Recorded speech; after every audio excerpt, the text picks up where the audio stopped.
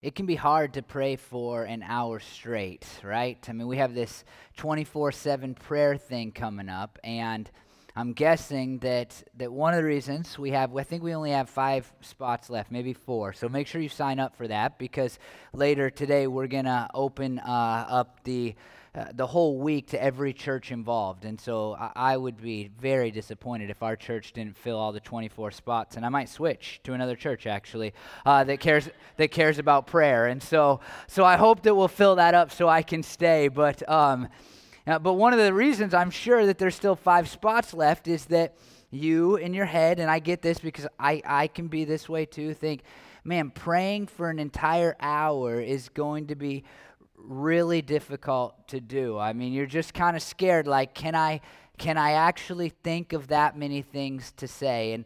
Again, there's going to be prompts on the wall. There's going to be help in the prayer room. That's one of the reasons we want people to pray there. But I get that, and I understand that. And then I'm telling you, for me, like adding children, I have children into the equation, into the idea of trying to pray for an hour straight, and I'm kind of over this now. We're past this point, but when my kids were younger than they are, they're only 4 and 2. I always say to them, when you were kids now, like we've come to that point. It's like, hey, when you guys were kids, you used to. I'm like, my daughter's 4 and my son's 2. But when they were younger than they are now, it seemed like, and I said this in some sermons, no matter how much earlier I got up to try to spend time reading the Bible and praying, they would just get up earlier. And so eventually it felt like I was just going to be staying up later because I kept going early. It's like, well, I guess I'm going to be up at midnight, trying to pray. And I know not just like trying to think of things to pray, right, for an hour, but just like all of your responsibilities, all of the things that you have to do, all of the stuff in life makes it difficult to carve out large chunks of time for prayer. And in this series, for those of you that are just coming, first time hearing one of these sermons, let me get you up to speed because we've seen a lot of things about prayer over the last 6 weeks. Next week, we'll finish this series and then move into a series on the words that Jesus said from the cross. I'm really excited about that series. But we've seen this so far, that the Holy Spirit helps us in our prayers. That's good. But then we've seen we should be faithful in prayer, and it's a part of love. We've seen that it helps another person carry their struggle. We've seen that it protects us from Satan and what he wants to do in our lives. We've seen that it's part of having God's peace. We've seen that we should pray about anything and everything. And we've seen that we should be devoted to prayer or tenacious in prayer. And while all of it might sound good, I think that each of us would say, well, if prayer is that big a deal and there's so many things that I should pray for, how can I possibly find time to do the prayer, to pray the prayers that I should be praying? And if you're like me and you're thinking about this logically, I'm naturally a skeptic, then this question might come to your head. Well, am I supposed to just pray all day long, every day? Is that what this series is about? Like I quit my job and I quit being a good spouse and I quit being a good parent and I quit, watching all TV and I quit doing anything fun and I just pray? Is that what this series is all about? Should I just pray all day long? And the answer that we see in our passage today is yes, kind of. Yes with a slant. I know you were expecting me to say no, right? But yes, kind of. And here's what we read in 1 Thessalonians 5:16. Rejoice always. In the book of 1 Thessalonians, joy has been brought up to this point a lot of times. It's important, very important, I think, as we read the entirety of the passage we're going to read today, to note that the people in Thessalonica, where this letter is going to from Paul, whose words we've been studying in this series, this group of people they're facing some very difficult things. They're facing just natural hardships. They're facing persecution for their faith. And it seems like a bunch of people are dying. And they are wondering, like, well, if they die before Jesus comes back, does that mean that they're lost forever? So they're in kind of a tough spot between natural suffering and persecution and loved ones dying. I mean, if you were facing all of that at once, you'd be stressed out, you'd be scared, you'd be sad, you'd be mourning. And Paul says, rejoice always. Well, that's kind of crazy, right? I mean, rejoice always. In 1 Thessalonians 1:6, he says, you became imitators of us and of the Lord, for you welcomed the message, that's the gospel, in the midst of severe suffering with the joy given by the Holy Spirit. And so apparently they have begun to learn in their Christian faith to rejoice despite their circumstances. But Paul, at the end of this letter, as he's rattling off a bunch of other things that he needs to get in before he says, sincerely, Paul, he says, hey, one more thing, or a few more things, rejoice always.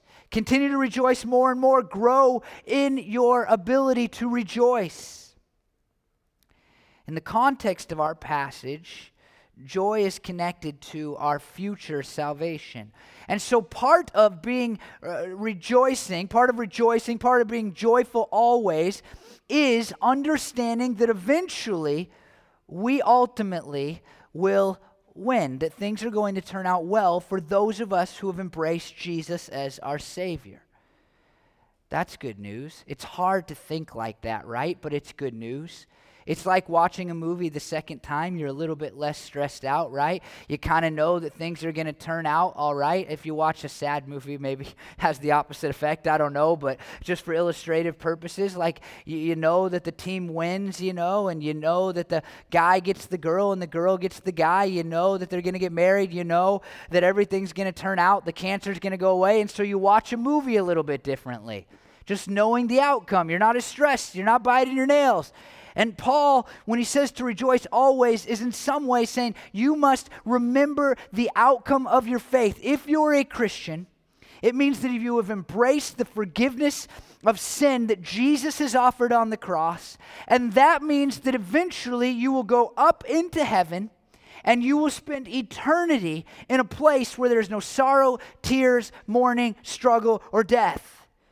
For this church in Thessalonica, it means the removal of all these things that they're dealing with. Someday, all of this will be gone, and so right now, you can celebrate the victory despite the circumstances.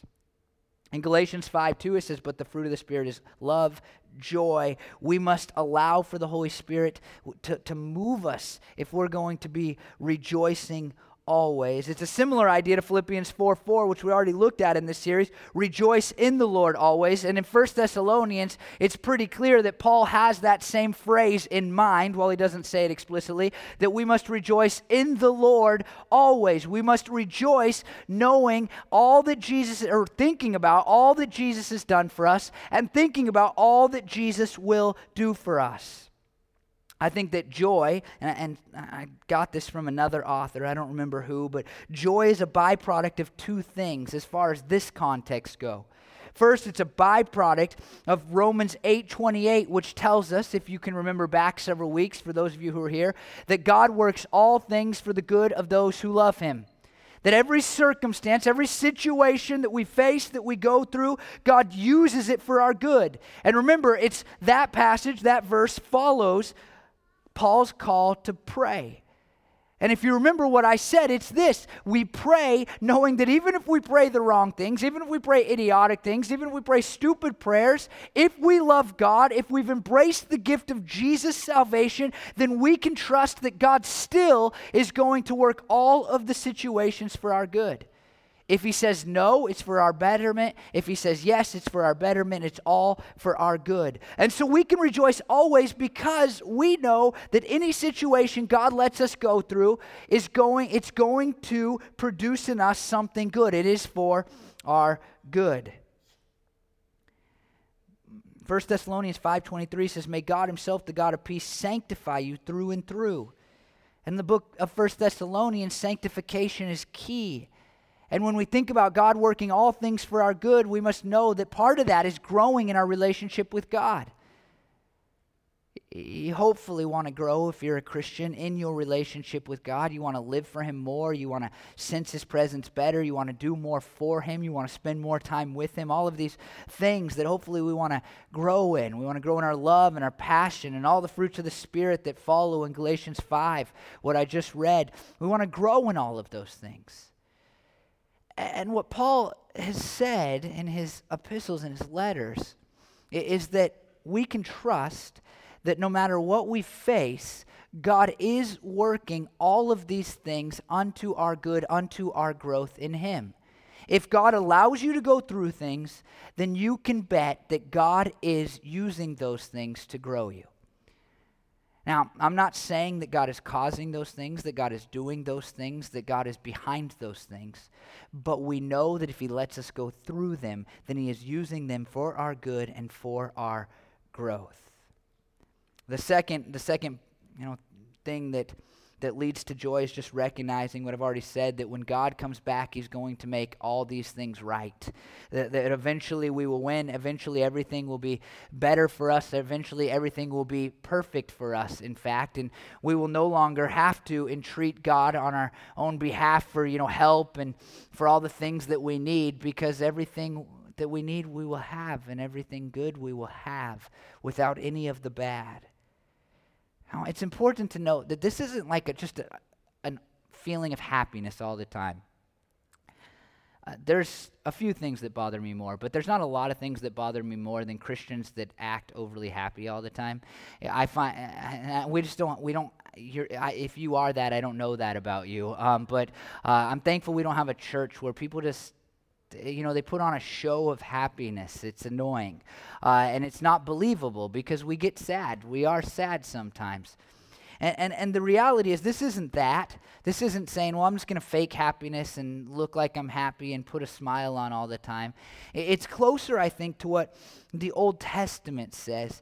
Things like this: shout for joy to the Lord, or come let us sing for joy to the Lord. It's really a celebration of the work of God despite what may be going on around us. And I believe that we can find it in ourselves to rejoice in the Lord always, even if we don't always feel joyful.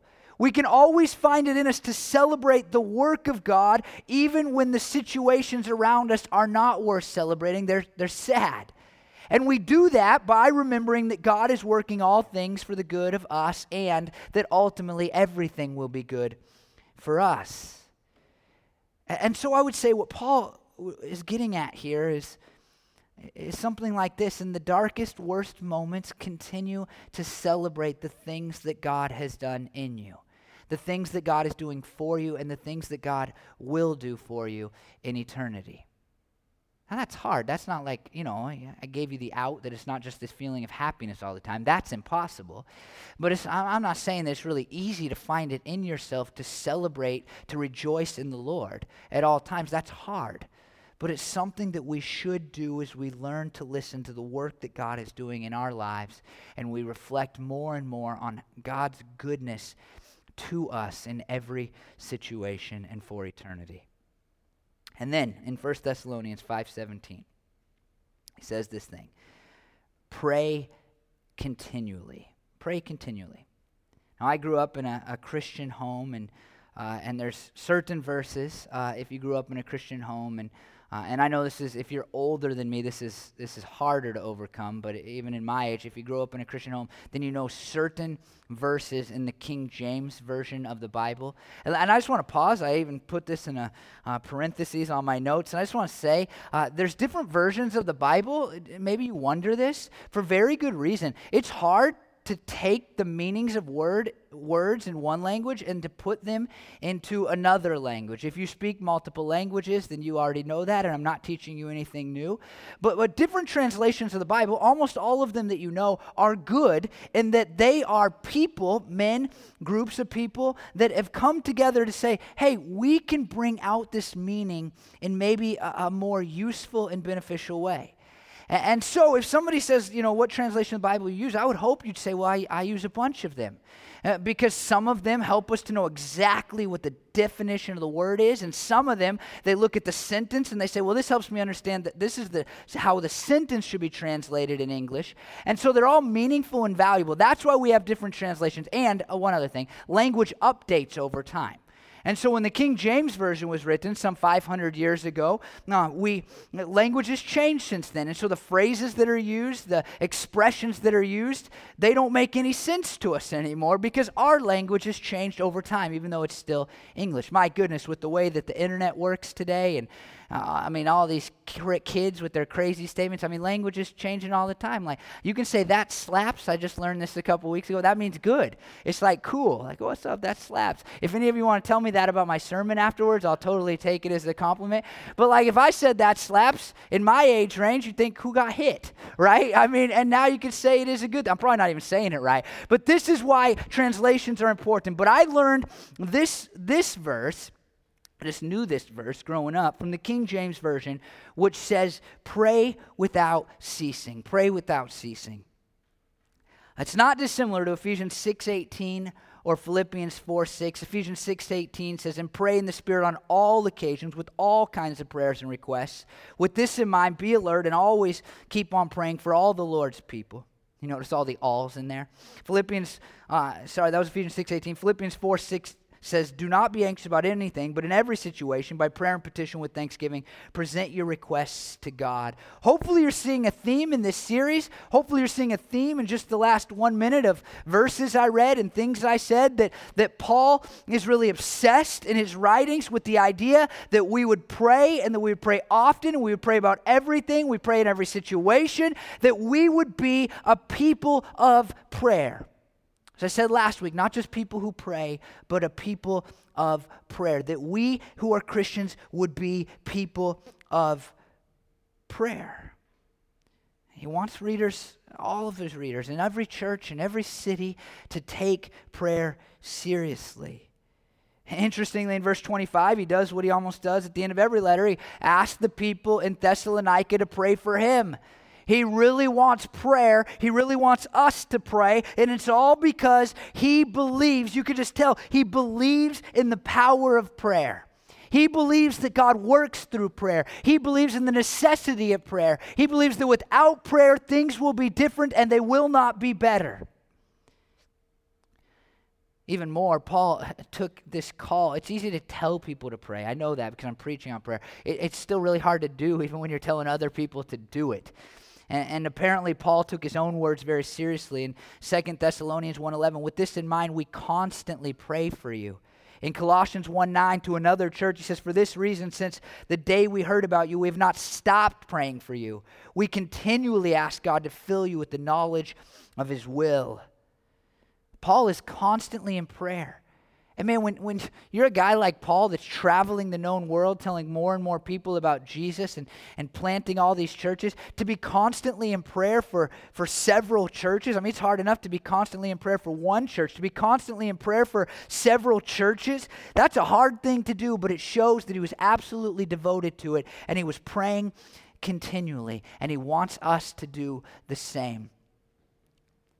But there's this nuance. And I love this. There's this nuance in Paul's word choice here in 1 Thessalonians 5:17.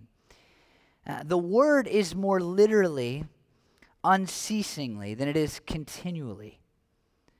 The word biblical commentary says pray incessantly. It doesn't mean literally every second of the day, but it means rather like the frequency with how often you pray. The New International Greek Testament Commentary says, obviously he does not mean this to be taken literally, but he does expect his converts to remember continually to pray for their own needs and the needs of others. This was presumably to be done both privately and in the corporate prayers of the church. G.K. Beale, another author of a commentary, says, during our daily activities we must focus on the task at hand, but we must never lose sight of God in our spiritual peripheral vision. John Piper, who I love, and who is actually the voiceover on this sermon series. We got some audio from one of his sermons. He says that there's 3 aspects to unceasing prayer, and I really like what he says. He says, first, it's having a dependency on God. It's recognizing that we need God in every situation, in every moment of every day. We need him. Part of unceasing prayer is just saying, God, I can't do anything good, anything right, anything well without you. I need you. He says that it's praying repeatedly and often. You just keep praying. You find times to pray. You just keep praying. And he says it's never giving up on prayer. As we said it last week, it's being devoted to prayer or persevering in prayer.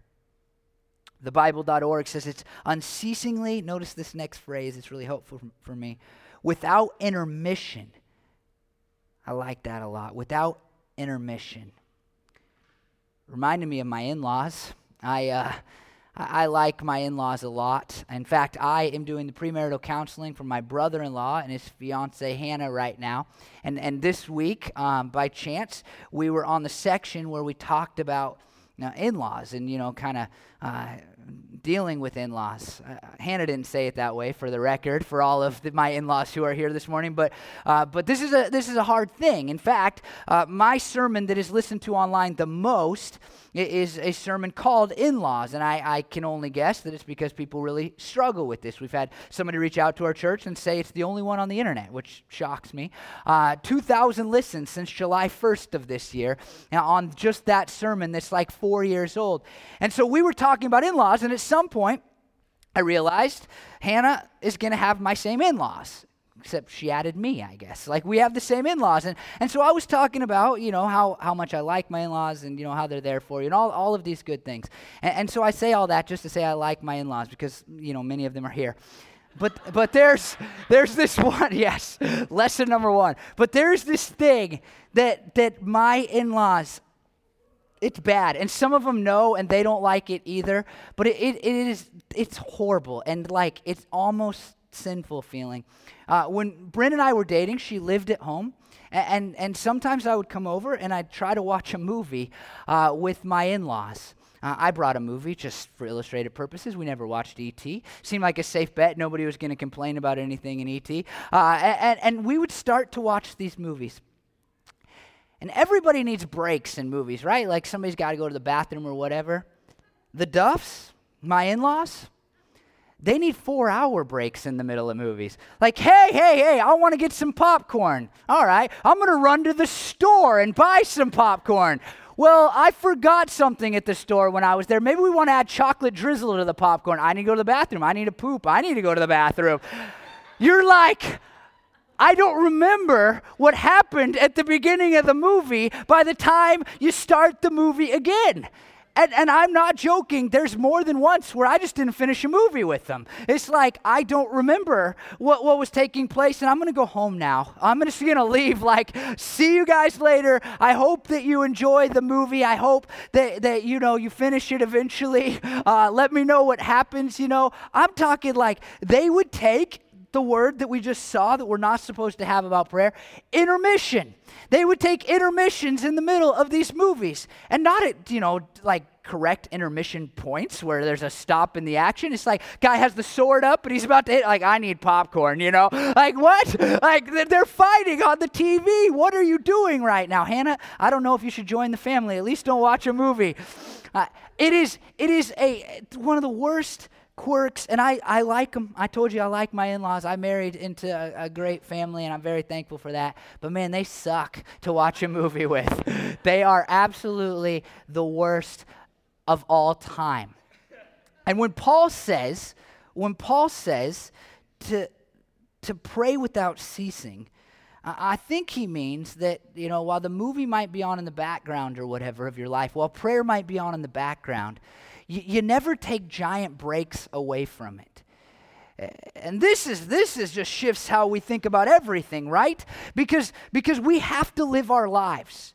But playing in the background of our lives always, no matter whether we're parenting or being a spouse or going to work or cleaning the house or doing the tasks that we have to get done on a weekly or daily basis or whatever, no matter what we're doing, prayer is always going on in the background. And while we might take a small break, we never hit pause for very long. We never have an intermission. There's this other annoying thing about my in-laws and movies. They watch the same movie over and over and over and over and over again. I've never seen the movie Troy, but I've seen all of the movie Troy about 7 times, just from when Bryn and I were dating. And every time I would show up, is that Brad Pitt? Brad Pitt, whoever Troy is. Brad Pitt and Joaquin Phoenix, I think. Yeah, or Walken or Woken or something. I'm not a pop culture guy. They'd always be on the TV. So I know all about Troy from it just being on always. They watched 2 movies for the course of however, I don't know how long Bryn and I dated. I should know that. But for the 1.5, 2 years that Bryn and I dated, they always were watching the same movies. It was just always on. People were doing things. People were, having their intermissions. People were not in the room. I was told that one of my brother-in-laws fell asleep to the same movie for like 2 years or something, like the same movie every night. And this, I know, it's a weird quirk, but that should be more how we take prayer than the intermissions that they take when I tried to watch movies with them. It should always be on. We should never be off from praying. It may not be the forefront of our minds always.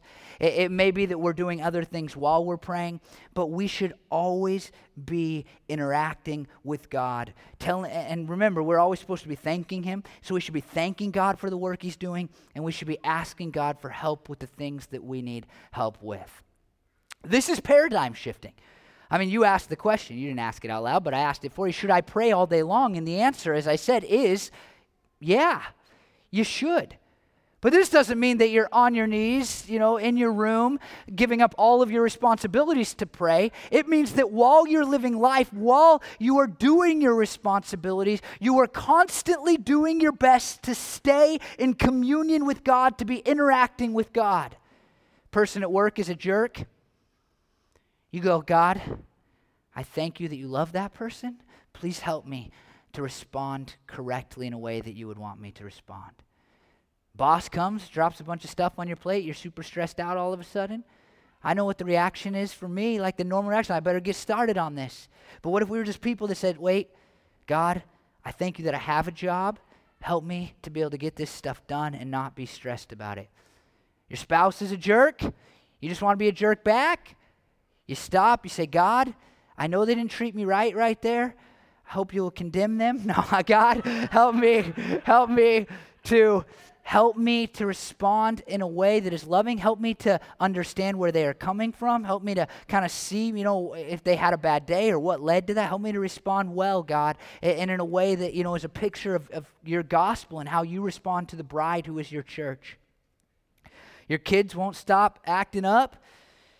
Just won't stop. Had it last week, just won't stop. And you just want to raise your voice and yell and send them to your room. You go, God, I thank you for these kids. It took us a long time in our marriage to have them, and I'm so thankful that they're here. And God, just help me to treat them as a loving father like you are to me. Just help me with that. I mean, what if prayer was just always playing in the background? But what I think we do is we're more like the intermission. We're more like, I'll pray a little, and then I'll pause for long, and hopefully I'll get back to it, tomorrow. I think that's how we do prayer, when really prayer should be like the movie playing in the background and not the one that we press pause, while we do everything else that seems more important during that time. I think that we need to be a people that constantly, that's what Paul's saying. We need to be a people that are constantly, unceasingly in prayer. Barry Black wrote like an op-ed for the Washington Times. I don't know who the guy is. I don't know why this was in the Washington Times, but he said, we can punctuate our moments with intervals of recurring prayer. I love that. Punctuate every single moment with unceasing prayer, with recurring prayer. Punctuate every moment with it. I mean, we've seen to this point in this series just how important prayer is. Like if you have a loved one and you know that they're struggling, then you need to pray in order to help them carry that burden. That's one of the things we saw. If you want to be protected from Satan and the work that Satan wants to do in your life, the way he wants to tear down your faith, then you need to be in prayer. If you want to have the peace of God that transcends all understanding, then you need to be in prayer. You need to be praying in every situation and for everything. That's hard. But if you'll just let prayer play all day long, then you can become a person that prays without ceasing. And you can actually follow through on the things that Paul has called us to in this series through his letters that are in the New Testament. He adds to it, give thanks in all circumstances. Talked a lot about this in this series, and so I don't want to beat a dead horse, but I would say, and I said this a couple weeks ago, I think, but I just brushed right over. But in Romans 1:21, ingratitude is actually a characteristic of people who don't know and love Jesus. If you're one of those, I think that is true, and I'm sorry to tell you, but I think it's true because we can always find it in us as Christians to say thank you to God because we believe that we win, and we believe that God's working everything for our good. And if you don't believe those things, then it's impossible to be thankful in every situation because some situations are awful. Colossians 2, 6, and 7 says, continue to live your lives in Him, overflowing with thankfulness. We should be overflowing with thankfulness in every situation. And that's why when I illustrated these moments where we punctuate our lives with prayer and the things we're dealing with prayer, it should always include thanksgiving. Last week I gave an illustration about Corrie ten Boom's sister. Corrie ten Boom, lady in a concentration camp. Her sister was with her, and her sister said, we need to thank God for everything. It says in the Bible she thanked God for the fleas, and long story short, she eventually discovered that the fleas were keeping the guards out of her barracks and was giving her a level of freedom that most of the people in the concentration camp did not have. And while that illustration is important, and I think we can say thank you to God for everything because we know that God is working all things to our good, it's more like this. We say thank you for the fleas, not because God sent the fleas to afflict us, but because God is going to use the fleas for our good, and someday the fleas will no longer bite us anymore. That's why we say thank you for the fleas. E.J. Bicknell says the Christian life is to be an unceasing Eucharist. And then verse 18, man, it's so important. I just listen to this. Connected to all three of these statements, rejoice always, pray continually, and give thanks in all circumstances. Paul says this, for this is God's will for you in Christ Jesus. Rejoicing, praying, and giving thanks, which all go together, right? It's all kind of one thing. They are part of God's will for us, which is part of what God wants to do in us to grow us and to sanctify us. It's so fascinating because the same phrase is used, God's will, in 1 Thessalonians 4:3, right before Paul launches into a section about sexual purity. Now, here's what I know about Christians. We make a big deal about sexual purity, rightfully so, but far too often we make a little deal about the importance of prayer. And Paul uses this phrase, God's will, that he doesn't use very often in order to say, be sexually pure. And here's another part of God's will. Rejoice always, pray continually, and give thanks in every circumstance. The New International Greek Testament Commentary again says, Paul almost never grounds either ethical or what we might call spiritual behavior in the will of God. That he does so here places a strong warrant on the behavior commanded by him. This in turn indicates how much importance he places on it for his converts. For Paul, praise, intercession, and thanksgiving are not optional for the Christian, but were required just as much as proper ethical conduct. Man, Christians can be so big on what we ought not do, right? I mean, I think a lot of outsiders just look at Christianity and think they're all about these things, this list of things that we shouldn't do, that we can't do, that they call bad, that they call evil, that they call sin. And sure, we have a list like that, but here Paul says, let me give you a list of 3 things that you need to do because they are God's will for you. They are part of growing in your faith, part of growing in your relationship with God. Rejoice always, pray continually, and give thanks in every circumstance. Pray, listen to this, pray without ceasing. Pray without ceasing. Now, here's something that I find really fascinating is that some think this section is primarily about corporate worship. I think most people would see that it's part of it, that while this has some individual aspects, it also should be done corporately. But some see it, this whole section is just about the corporate worship. In verses 12 and 13, we read about worship in the church, or leadership in the church. In verses 14 and 15, we read about fellowship. And in our passage, we read about public worship. I think that 2 things need to be true. We need to be people that punctuate every moment with unceasing prayer. but we also need to be a church that when we gather, we take prayer very seriously. And next week, we're going to try to move forward a little bit in our prayer efforts because the passage there is all about corporate worship, but I'll leave you hanging with that. Instead, I just want to end with something that I've been focused on recently. I set a number for minutes for Bible reading and prayer at the beginning of this year, amount that I want to get to each day. It's not like a resolution in that I've missed some days getting to this number. I won't share my number with you. But it's a number that to get to these two things is hard for me. It's not easy to get to these two numbers, these amount of minutes. And I'm recording the time. I'm actually using an app. I know it sounds very unspiritual, but I'm using an app to I hit start when I start, and I hit stop when I stop. And what I've found, what's been so beneficial to me about trying to get to these numbers, is that often I don't have a block in the middle of the day, at the beginning of the day, at the end of the day. End of the day, I probably have a block of time this big, but I'm dead tired and I don't pray very well at night. But I don't have a section where I just can, every day, where I go, hey, here's the amount of time I can just devote to these things right here. And so what it's forced me to do, unintentionally, I wish I would have thought this far ahead, but what it's forced me to do is find time in the middle of the day to pray while I'm driving in between, coffee with one person and coffee with another person, while somebody's late for a meeting, just clicking it on and saying, I'm just going to pray right now while I'm waiting at the doctor or an appointment or whatever. Just saying, I'm clicking prayer on and I'm going to take this time, whether it's 30 seconds or a minute, and pray. And man, I would have thought I would hate that because there's something so good about just blocking off a big section. That's important too. I'm not saying get rid of that. There's something so good about blocking off a section, and it seems to get deeper and deeper as you go over a long period of time.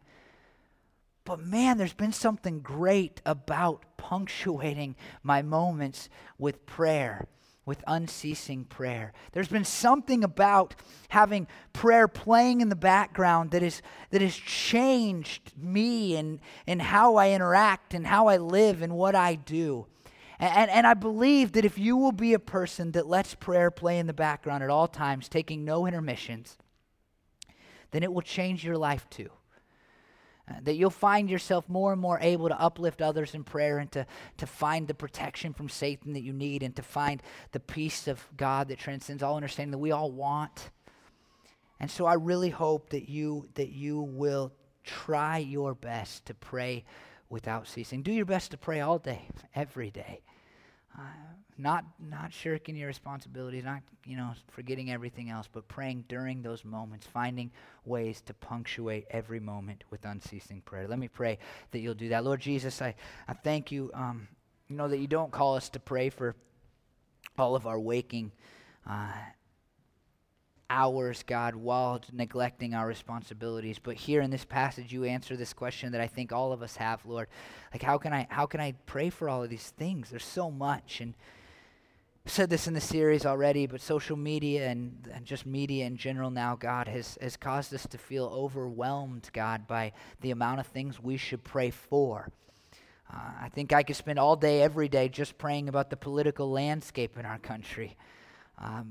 But I don't have time for that, Lord.